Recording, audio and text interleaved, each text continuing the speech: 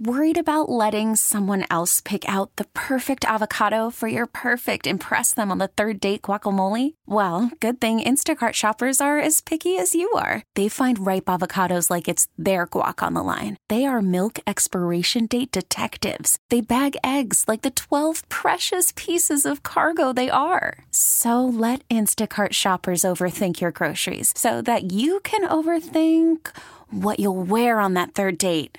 Download the Instacart app to get free delivery on your first 3 orders while supplies last. Minimum $10 per order. Additional terms apply. This episode is brought to you by Progressive Insurance. Whether you love true crime or comedy, celebrity interviews or news, you call the shots on what's in your podcast queue. And guess what?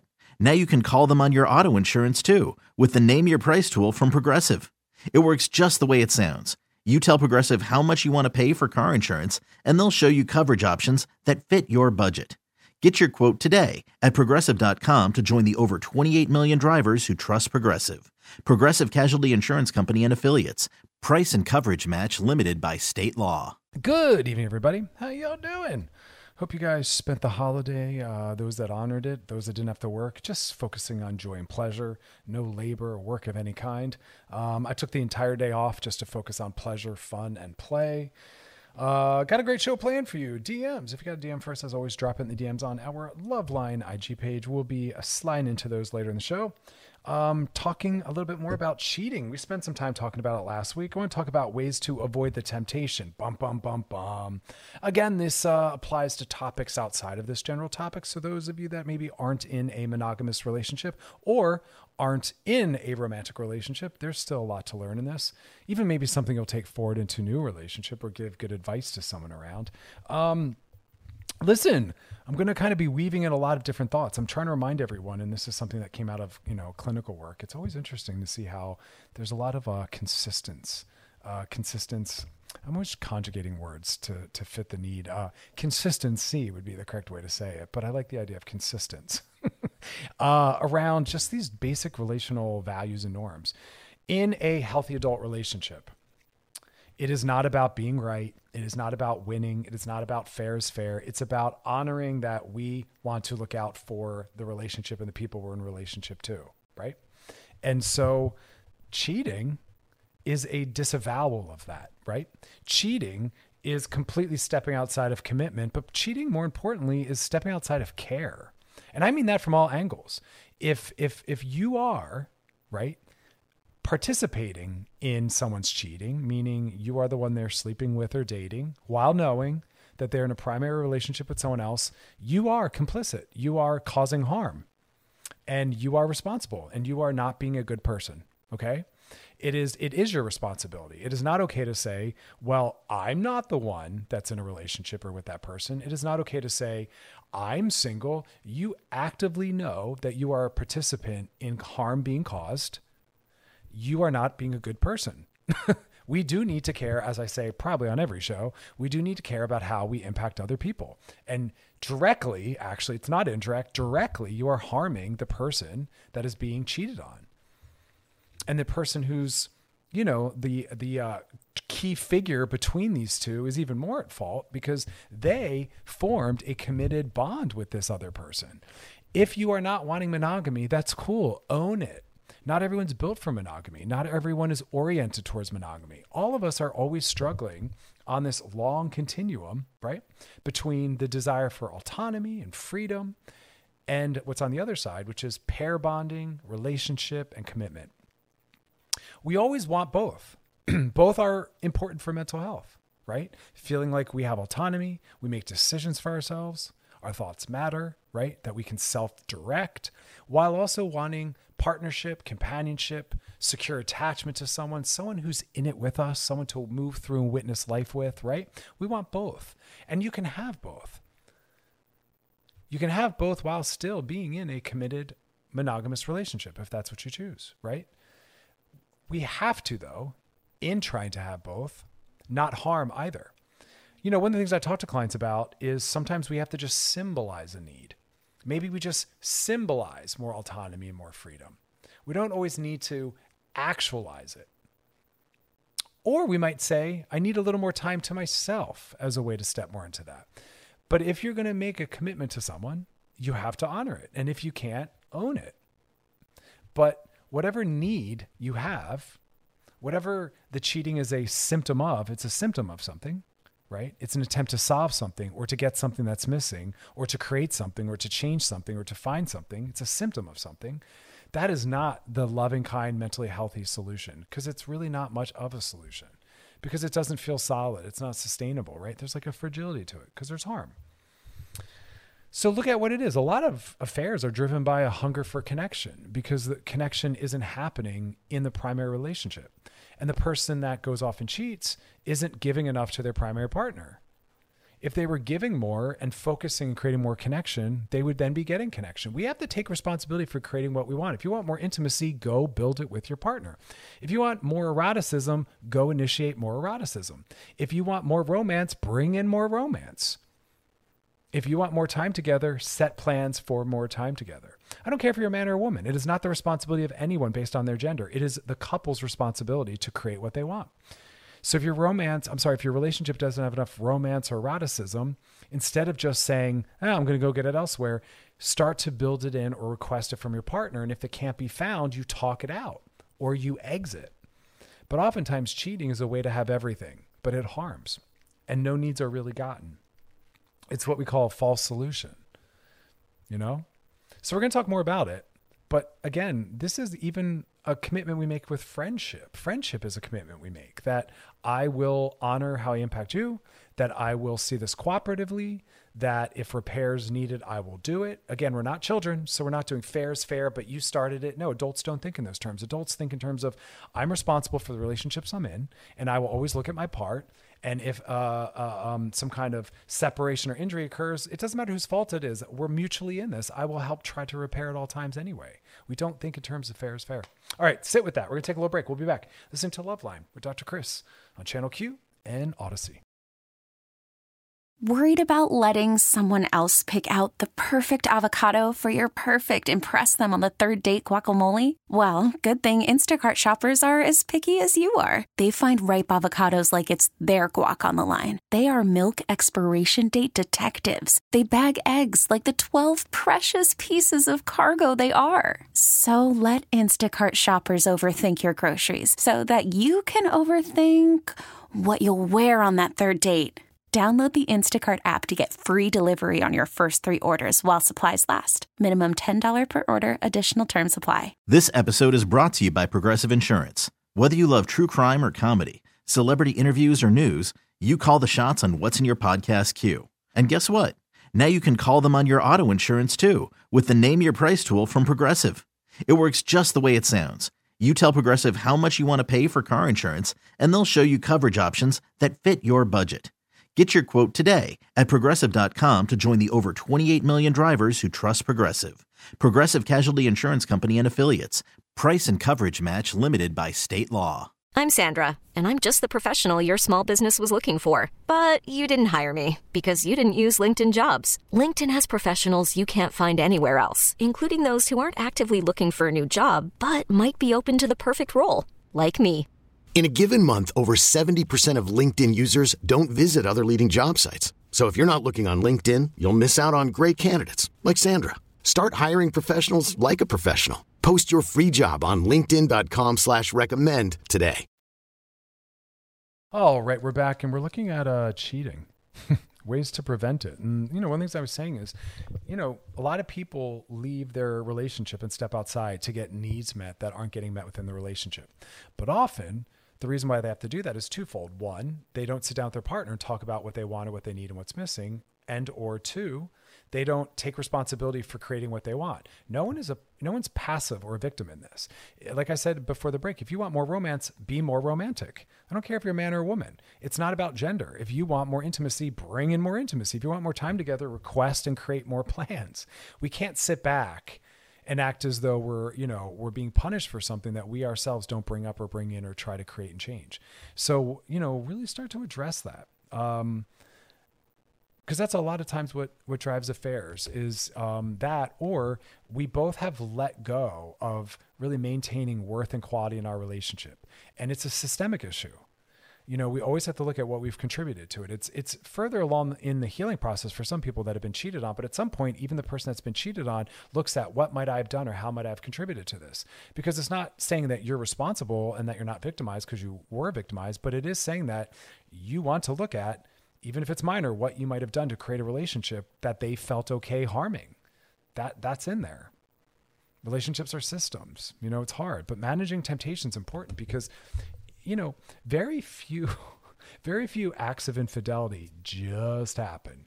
Often they require opportunity, but also we can often see them coming. I mean, there's like the magic formula: having time together, sexual chemistry, and secrecy. That is like the trifecta.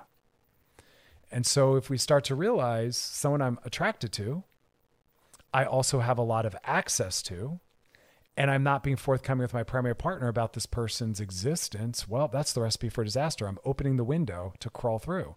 And usually when we start to open that window, we start to put up a wall between us and our primary partner out of guilt or out of fear of being known. And so what you have to do is you have to close that window and take down that wall.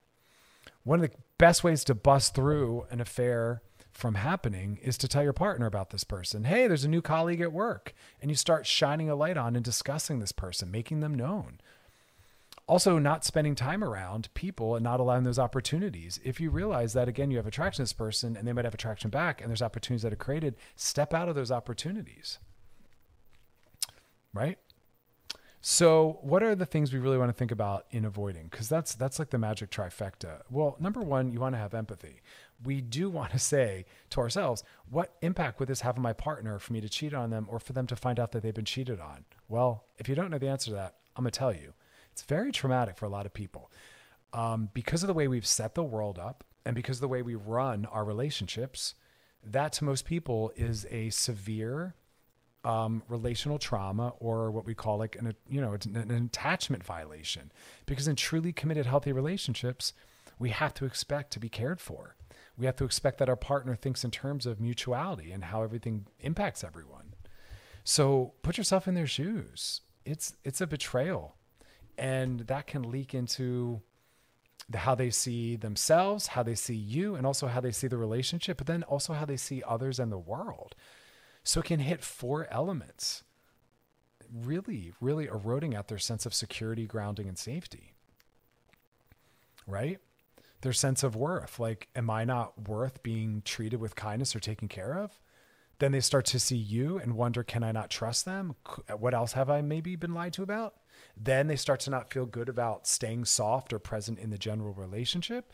And then sometimes they become hypervigilant and go out into the world and just don't feel safe in general in the world, at work, with loved ones or other friends and family members. That's a lot of healing that needs to happen. And so really go to that empathetic place. And again, if you're someone who's participating in and helping someone cheat on someone, you are also a part of that happening. Be better than that. Say to that person, we can't do this. We shouldn't continue to do this. Go work on the issues with your partner. If you don't want to be with them, leave. But if you do, stay and work it through. But to the person cheating, you have to think about that.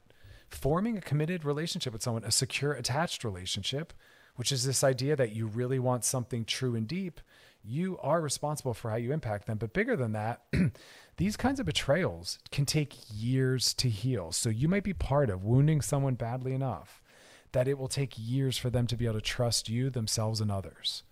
That is profound. Like I said, because of all those different layers. So feel that guilt, feel that shame, and live from that. What else do we have to do? Well, think about what kind of reaction it's going to have. Like, literally sit in this discussion and this conversation. Imagine having to sit before your partner, looking them in the face and saying to them, not only have I cheated on you, but I have to round it out and acknowledge that I broke commitment. I broke trust. Maybe I can't be trusted. Maybe I can. Right? And you're looking at this other person who has trusted you. And at the same time, you're telling them, but please trust me again. Right? It can take months and years of work. Don't even step into that. And that's what this is really about. Like, having more self-awareness and looking at all the actions we're taking and looking at what they're leading us towards, because everything we do is a movement towards or a movement away from. And we're thinking in powerfully centered relational terms. Everything you do is in service of your relationship or it's a movement away from. And people can sling out these things like, oh, he's a sex addict. No, he's not. No, he's not, because he was very thoughtful, very methodical, was good at lying and covering their tracks. There's nothing impulsive or compulsive in that. That is very thoughtful. Not only is sex addiction not a real thing, we've talked about that on the show. And if you want to learn more about it, read my books. But that's a cop-out. That's a cop-out. No, you actively chose someone that you were attracted to.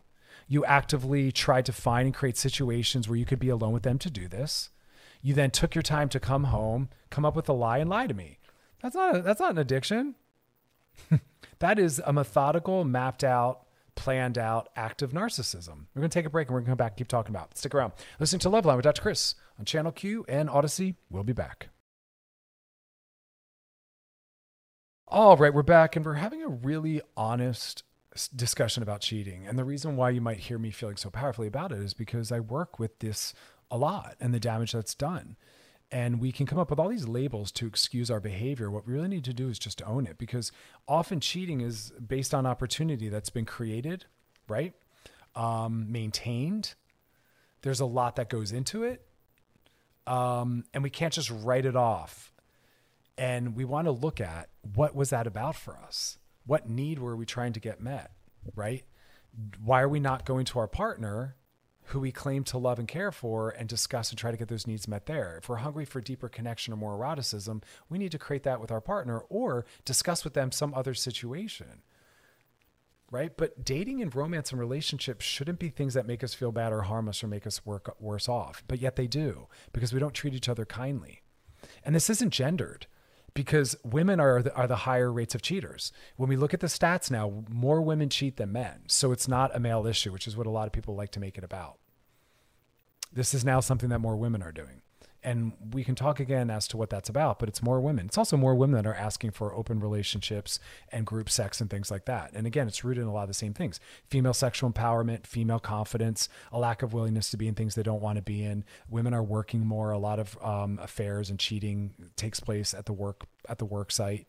So this is work for all of us. This isn't gendered, but we need to have more empathy, because there's something very narcissistic, and narcissism is on the continuum. The other end of narcissism is sociopathy. Narcissism is a light version of sociopathy. Narcissism is saying, like, my needs matter more. Sociopathy is an extreme version where they're saying, I don't care at all about what people need or want, and I don't mind harming people, especially for my benefit.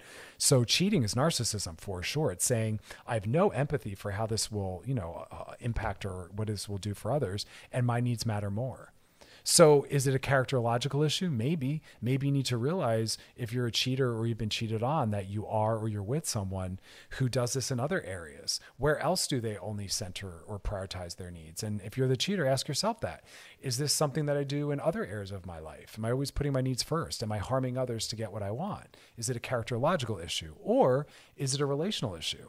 I'm not getting my needs met with my partner, and instead of going up against my anxiety and having an honest conversation with them about who I am and what I need and what I'm struggling with, I just go get the needs met without telling them.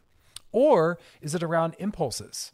Or is it around low self-esteem? I think of Tiger Woods. He wasn't a sex addict, my God. He was someone who never felt attractive, never felt important, finally rises to fame, thinks he's above and beyond, and doesn't think he has to honor rules and boundaries, and just goes and has sex because he wants it and doesn't have any consideration for harming his wife.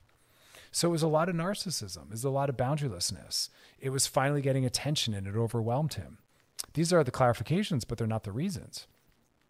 But, again, really zero in on that. Also, ruin the fantasy, because a lot of times we have a fantasy of what we think cheating and all that's going to be about. It often doesn't even provide that, right?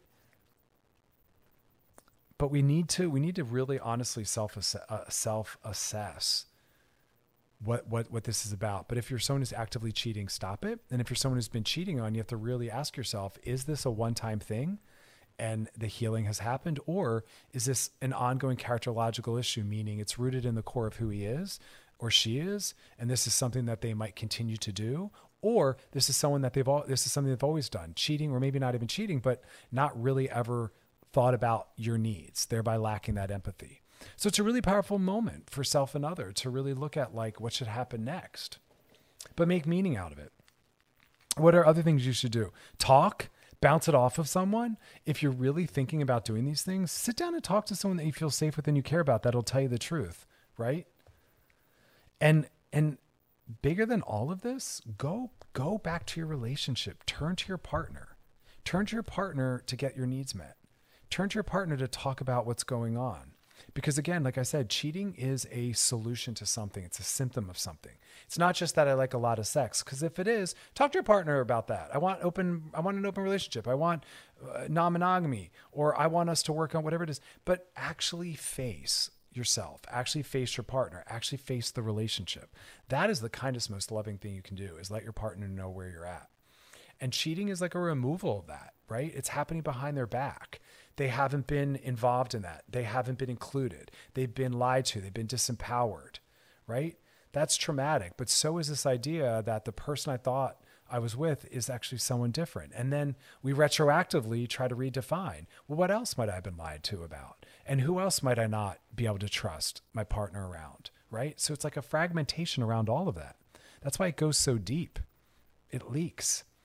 And then we move forward with tons of triggers, right? People, places, and things that maybe we were told we think were associated with the infidelity.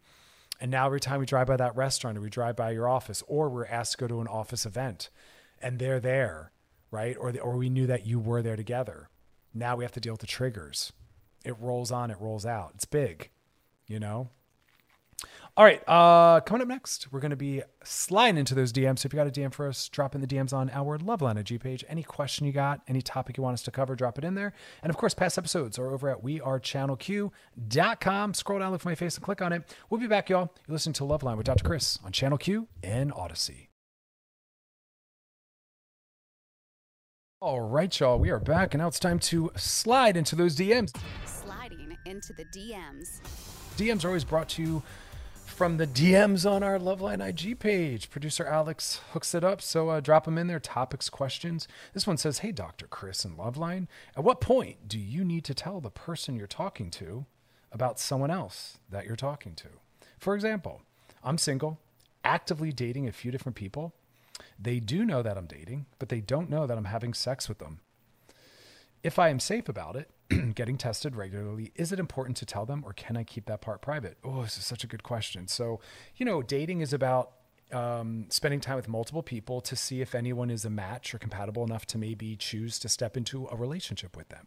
And I always say on the show, don't assume monogamy or commitment or primariness until it's been discussed, because healthy people are actively seeing others. They're dating. Dating isn't the relationship, right? Dating is to see if you want one. Although we have to have, as this person's essentially calling out in their question, we do have accountability and responsibility for how we impact people. And I love that you're seeing that. So your question's kind of like, listen, this other person knows that I'm seeing others. Do I have to tell them more? Well, yes and no. No, in that we don't need to just vomit out and disclose things that aren't really related to their well-being, right? I'm trying to figure out how to put this into words, because I don't want us to be boundary-less. We're allowed to have boundaries. We're allowed to have privacy. We don't want to mislead or manipulate, right? So do you need to just say, hey, just so you know, I'm dating other people? Well, no, just like you don't need to throw that out there around other factors that don't necessarily involve them.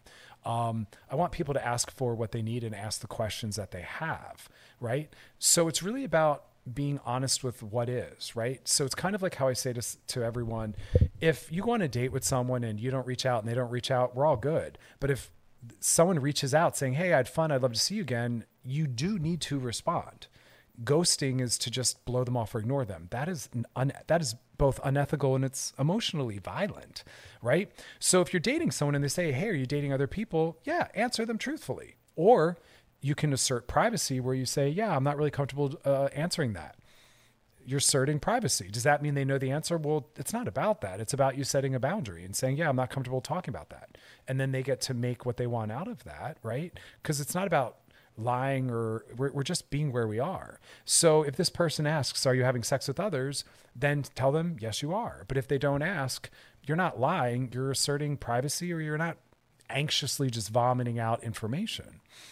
If you're sleeping with someone, you should always ask, are you having sex with others? Are you getting tested? When's the last time you were tested? And we should be using protection, right?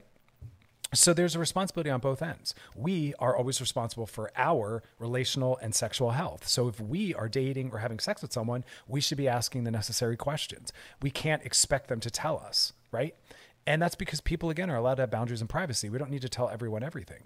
So if they ask, tell them. And if they don't ask, you don't have to. But we are allowed and should operate with an ethic of compassion and care. So if you think they have the wrong idea, well then, yeah, ethically maybe say to them, hey, I just want to let you know that I am dating and seeing other people. And then you sit in that and you see what they say. And maybe you decide to be more serious or less serious or more monogamous or less monogamous. But it's not a game. We're not trying to win. We're not trying to get one over on people. So it's okay to be transparent and to let them know all the needed information so that they can decide what they need. So if you think it might be important for them to know, tell them. It's not a game, right? No one's trying to win. It's okay to be kind and open. But I don't think it's necessary if there's no real impact and it's just early dating, you know? So it's a little bit of both. So I hope you heard the answer in that. It's kind of dependent on what's really happening, but the global answer for everyone is don't assume anything. And if you have questions, ask. And if someone asks you an honest question, give them an honest answer, or at least say to them, I'm not comfortable talking about that. And if they then just determine that that means a specific answer, well, then they get to choose what to go do with that, you know? But don't lie. I hope that answers your question. If you got a question for us, drop it in the DMs on our Loveline IG page. We'll be back and we're going to be talking about depression and carrying our workload and all of our responsibilities, why depressed, ways to kind of manage, get around. And then we'll be sliding back into those DMs. So if you got a DM, as I said, drop it in there. And past episodes over at wearechannelq.com. Going to take a little music break so you can all get your dance on. And we'll be back. So stick around. You're listening to Loveline with Dr. Chris on Channel Q and Odyssey. Alrighty, we're back. And as always, we're trying to look at all the different common things that we encounter. Depression, something that, what was it, like 17? Let me look at the stat. Give me 1 second. I was scrolling by something. Yeah, 17 million adults in the United States, meet criteria for depression. That's a big number. A lot of it's systemic. And we're not really going to get into that, but a lot of that is not an individual thing. We realize that most mental health issues are not biologically driven. They're not locatable in the body. It's encountering the world, right? It's the way we feel within the world, right? It's an external thing that we then internalize. A lot of depression is rooted in not finding purpose and meaning in our lives or in what we're doing. A lot of depression is rooted in feeling disconnected and lonely. Et cetera, et cetera, et cetera. So we always want to look at the psychological drives and implications surrounding it.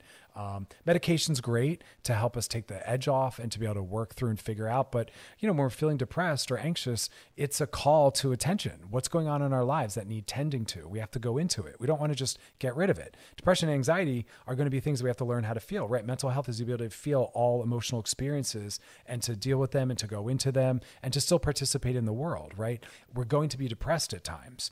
And the work is about saying, what is that depression asking for? And sometimes it's just, we're not feeling great and we carry it with us. Other times it's more clinical and we definitely want to get into therapy or some medications.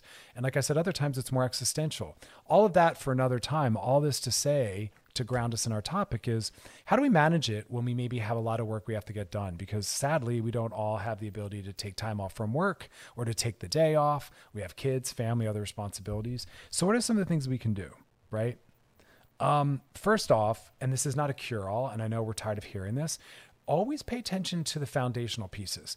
When we talk about things like resilience and focusing on mental health and self-care, it's so that if and when our anxiety, depression, or all these other things emerge, they're not emerging while also already not taking care of ourselves or not being stable or doing well. It's so that if and when they emerge, we have our foundation solid and strong. We have access to the things we need. And if we're participating and keeping our mental health strong, then sometimes we won't even really feel maybe some of the anxiety and depression or stress.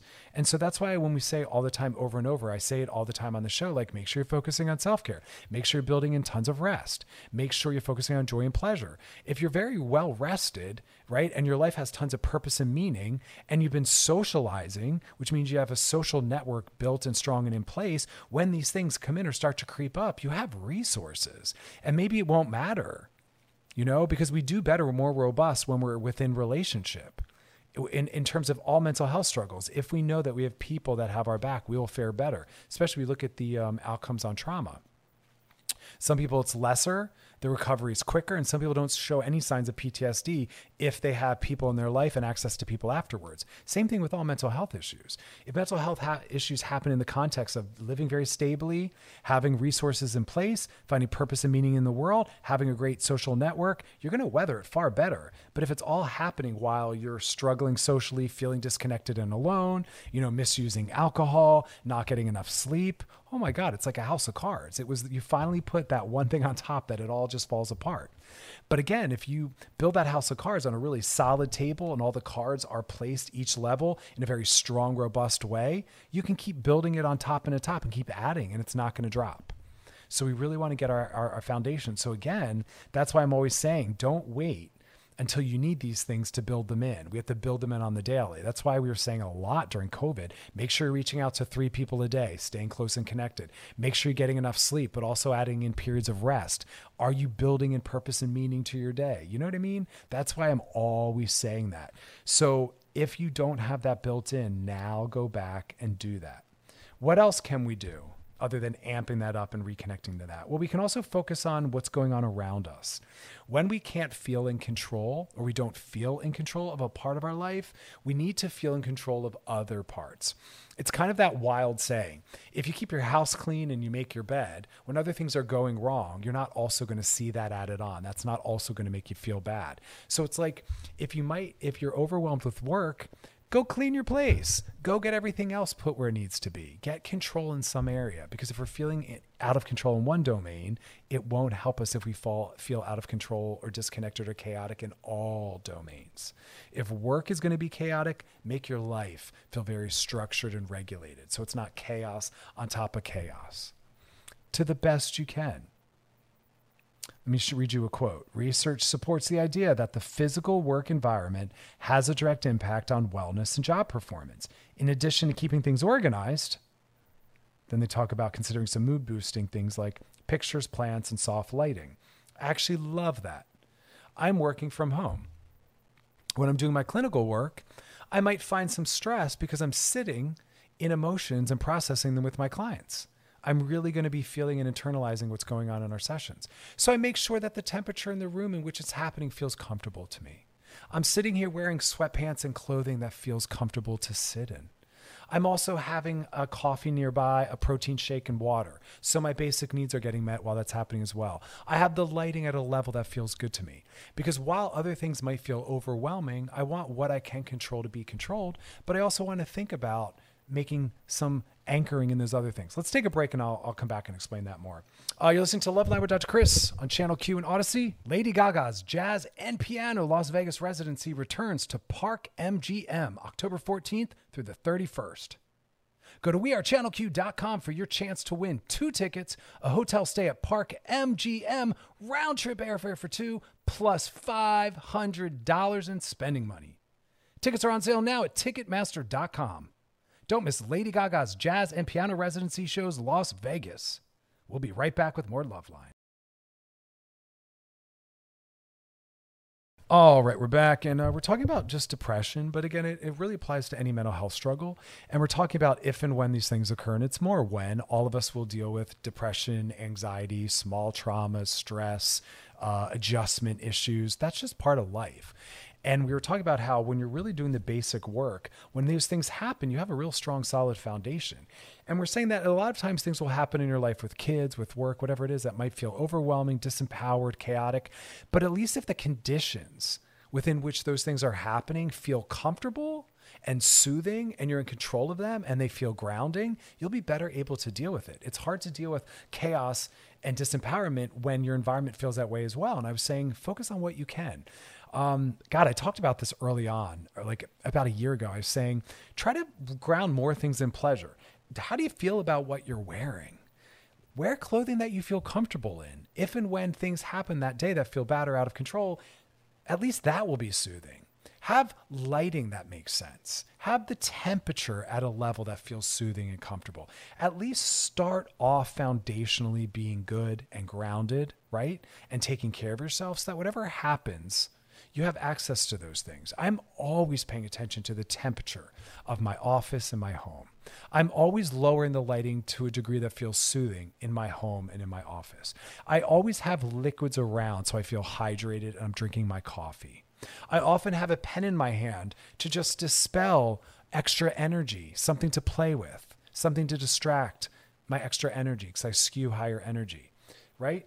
In my downtime, I usually have music that I like playing around me. Those are things we have control over, the environment. Take control of those. Put objects or pictures around you that are soothing, that are anchoring, that are empowering, so that if you get a jerky email from a client or a friend or your boss, at least you have a photo of someone you love that makes you feel safe or looking back at you. Or you have objects around you, statues, rocks, pendants, things that remind you and bring you back to how you want to think, how you want to feel. I sometimes have different books out. And those books symbolize and remind me of what I want to consider, what I want to think about, how I want to be. I have statues around in different places in my home to also do that. I brought plants in because I find them soothing. Nature soothes us. You know, I want to see soothing things around me because while the world might feel chaotic, I want what I have access and control over to not feel that way. So really look around and think about that. What's going on in my office, at my desk, in my home? Can I change the lighting, the sounds, the smells? I'm a big fan of smells, burned scented candles. I love grapefruit oil, just 100% grapefruit oil. And you just put a couple drops in your hand and rub it. Joy, pure joy. It makes me smile and I have positive associations with it. I also have lavender essential oil. Put it in my hands and rub it, bring it up to my face. That's soothing. Have flowers out. You know, decorate your environment. Pay attention to all the senses. That's going to help us. Again, we're not getting rid of the depression or the anxiety, but we're trying to allow it to enter in a grounded space that's already, you know, feeling rooted in self-care. Movement's another thing. When we're feeling depressed or anxious, often we might need to just evacuate energy, or we maybe need to change our mood or our state. Music's another great thing. I'm telling you, if you're feeling low and you want to lift up, play positive, fun, bouncy music. I know what songs to turn to make me feel better. I know what songs to turn to soothe and to slow me down.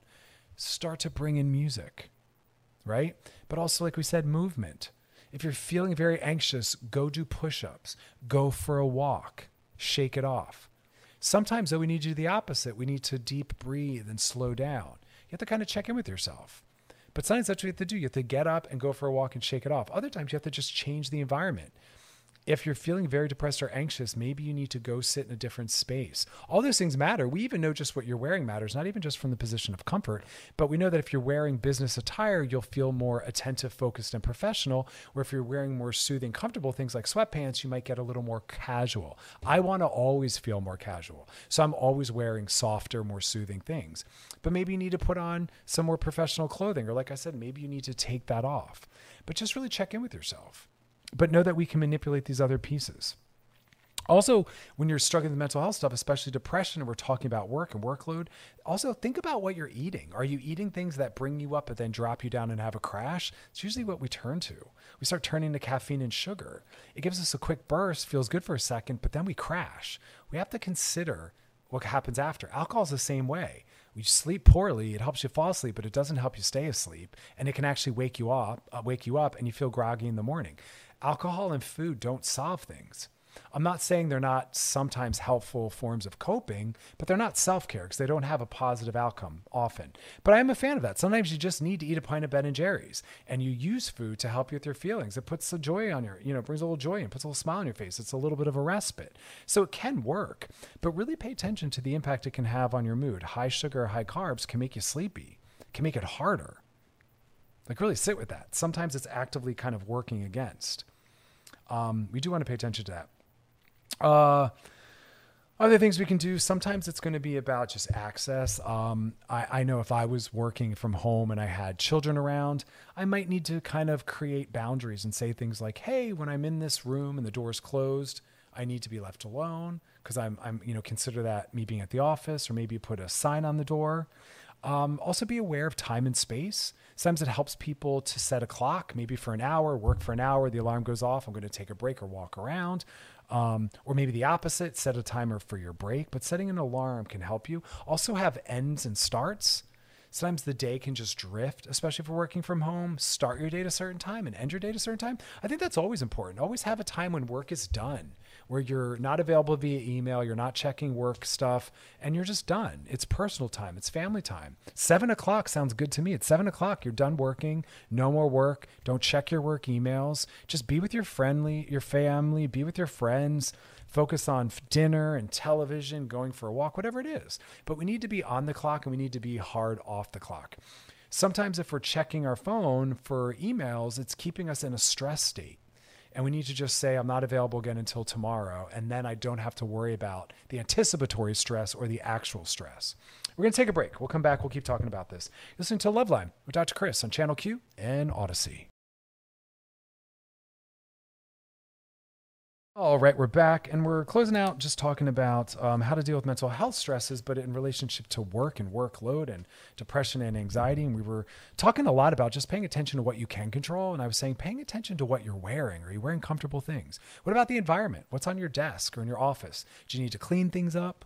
Do you need to bring in plants or pictures of loved ones to make you smile and to empower you?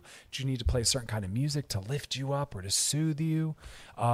Paying attention to what you're eating. A lot of carbohydrates, sugar, caffeine might spike you, but then drop you, make you sleepy. But then we're also talking about being on the clock and off the clock. Set a timer so that you're taking breaks.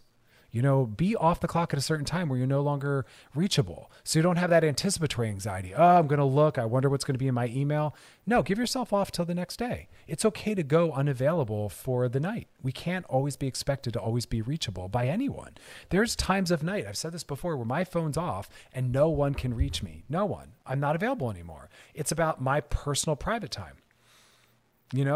And that's about me and myself and what I need. And I'm just not available anymore. And we need to be able to do that.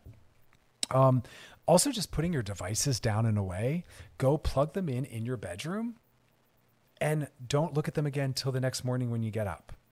Like, you're allowed to be done and away from your phone. I've been sticking it in a drawer in the kitchen so that I can't even reach for it when I'm in my bedroom or the office or my couch. It's literally not reachable. There's nothing I need on there. I'm cooking dinner. I'm spending time with my babe. I'm watching my shows. And that's that. Because when someone texts us or emails us, we are setting up the possibility of them bringing us into a different mood. I don't know what someone's struggling with or worrying about, but I like the mood that I'm setting and that I'm in. That's my intention. And I don't want to give people a chance to kind of pull me into a different space or redirect my focus or my attention. I have my priorities, my family. That's family time, But I think the phone we've talked about this, one thing at a time. If you're going to watch your shows, watch your shows. If you're going to be on the phone, pause the shows. But we need to stop with all the multitasking. It's burning us out. It's keeping us disconnected, right? And for people with work, if you're working from home, like I said, compartmentalize it. Work is over there. When I'm in that space, the kids know to leave you alone or you close the door. And when I'm done work, I'm out of that space. It really helps to separate them. So the stress is over there and the comfort's over there. But sometimes people try to kind of hybrid them, and you want to keep them very, very, very, very separate. Also not getting overwhelmed by not staying on top of things. There's something about everyone constantly delaying. Sometimes the smartest thing is to tackle the most stressful, right? Hard things first, and then kind of gliding into the easier things. But it's that delay-all. It just allows that anticipatory anxiety to maintain itself, And if all of this isn't working, it's time to maybe get into some therapy to really process better coping skills, or maybe looking at some changes that need to be made, because sometimes there's things going on in our life where we can't cope and we need to make bigger decisions than that, change our relationship to something, change the people in our lives, make some big structural changes. Not everything is copable. Not everything not everything has a quick tip and a trick to manage. Sometimes things are just bigger than us and will continue to be. And that's the thing. We only have the internal resources to deal with and cope with so much. We don't always have the internal resources or skills to deal with what's happening, especially when it's multi-tiered and multi-layered or it's chronic, right? And so we don't want to shame ourselves. It is okay to reach a point where you say, this is bigger than me. This is going on too long. You know, this is having farther reaching impacts than I'm comfortable with it having because it's leaking out or rolling out. You know, and the way to assess that is always, what's the quality of your primary relationships? If your primary relationships are negatively impacted by whatever we're talking about, it's time to look at making some changes, because our primary relationships should be the most important things in our life. And anything that gets in the way of us really fully showing up or participating is inherently then a problem, right? And that's the best barometer, is not just your own mental health, but your relational health. You know, and that will also help you realize what's functional or not. If, like I said, something's too overwhelming or keeping you too occupied or pulling you away from or depleting you too much or stressing you out so you can't show up in your primary relationships at all or in the way you want, then you need to make changes in these other factors, because your relationship shouldn't be the thing that has to constantly be on the receiving end of, bear the brunt of, you know what I mean? Be punished for, negatively impacted by. We're working on not doing that anymore. Because that's always the easy place. They'll understand. I'll be better next time. I promise I'll make it up to you. No, we're not doing that anymore. Be there. Show up. Prioritize, you know? But it's a strange world right now. So I'm just holding space for that. Before we wrap up this segment, I acknowledge that things are amplified. Things are more overwhelming. We don't have access to a lot of our coping and our resources. Every day it's something new, right? With the forest fires, the hurricane, flooding, right? Earthquakes, Afghanistan, you know, COVID numbers rising, and now we're seeing new variants and people still won't wear masks. It never ends. It never ends. So I send love and empathy and all of that. Coming up next, though, we're going to be sliding into those DMs. So as always, we got a DM for us, question, topic you want covered. Drop it in the DMs on our Loveline IG page. And past episodes of the show, if you want to binge them, post them, share them, re-listen, is over at wearechannelq.com. Scroll down, look for my face and the name of the show, and click on it. We'll be back. You're listening to Loveline with Dr. Chris on Channel Q and Odyssey. Stick around. Odyssey is giving you a chance to win a trip to London to see Taylor Swift at the Eras Tour. It's Tay in the UK. Hey, it's Taylor. Just download the free Odyssey app, log in and listen to a participating station for a minimum of 60 minutes to get your daily entry. And you could win a chance to fly off to London with 3 friends and see Taylor. I can't wait to see you at the Eras Tour in London. For more, go to odyssey.com/Taylor. Tay in the UK. It's on the Odyssey app. Thanks to Republic Records. This is a national contest. All right, y'all, we are back, and now it's time to slide into those DMs. Sliding into the DMs. This one says, hey, Dr. Chris, I'm looking for some good I'm looking for some good documentaries on mental health. Any streaming platforms are welcome. Wow, that's a good one. It's hard for me to answer that. In my downtime within my work schedule, I do a lot of extra research and writing and whatnot. Film for me is self-care and fun. So although I do like to watch things that have some depth and meat to it, I tend to like to watch things that are more fun and lighthearted. My work has a lot of depth and heaviness to it, right? And so I like lighter things. So I watch a lot of horror and crime. So in my private time, I'm not watching film that's related to mental health. So I honestly have no idea. I love documentaries, but I tend to watch documentaries centered in crime or lives of people that I find interesting in other ways. But I can only live in the mental health world for so many hours of my life, right? There's other parts of my identity, and those, you know, I'm into cooking and baking now and a lot of other things. So I have no clue. However, if you have HBO, there were 2 that I saw that were stunning. One was on trans children. I didn't like some of the elements towards the end of it, but that was pretty great. Don't know the name of it. Google, you'll find it. And also one about the persecution of gay people in Russia. Google and find that one. It's also stunning, but I don't know. Yeah, it's not my bag. Those aren't the kinds of films and television stuff I watch. But do a little Google, mental health documentaries. You will probably find a lot. I'm glad we're doing more of that. I think we have to be careful, though. There's a lot of people that are, posting and talk about mental health topics that don't have any training or certification or clinical experience. And sometimes I've seen some things that aren't good or healthy that are really born out of pop psychology, like codependence and everyone's a narcissist and like all this stuff that is just a mess. So just be a little thoughtful about who's making these posts and where this information is coming from. There's a lot of people with big followings that magically makes people think that they know something and, they'll hashtag mental health advocate, but they're not a therapist or a mental health professional. So just be very thoughtful. But yeah, I don't know. Let me know. Feel free to slide back in. If you find something, let me know and I'll share it with the listeners. Listeners, same to y'all. Slide in the DMs on our Love on IG page. Let me know what mental health documentaries you're into and I'll bring them back up on the show. I'm always open to keeping the ball in the air. We're talking about a topic. Please don't shoot me a personal email though. Those are for clients and other projects. If you have an email related to the show, slide it in the DMs. Especially if it's about something like that. But hey, you're learning, we're open to all questions. You know what I mean? So that is that. We'll be back tomorrow night. So definitely join us. And, again, let's take a moment. What has our day been centered in?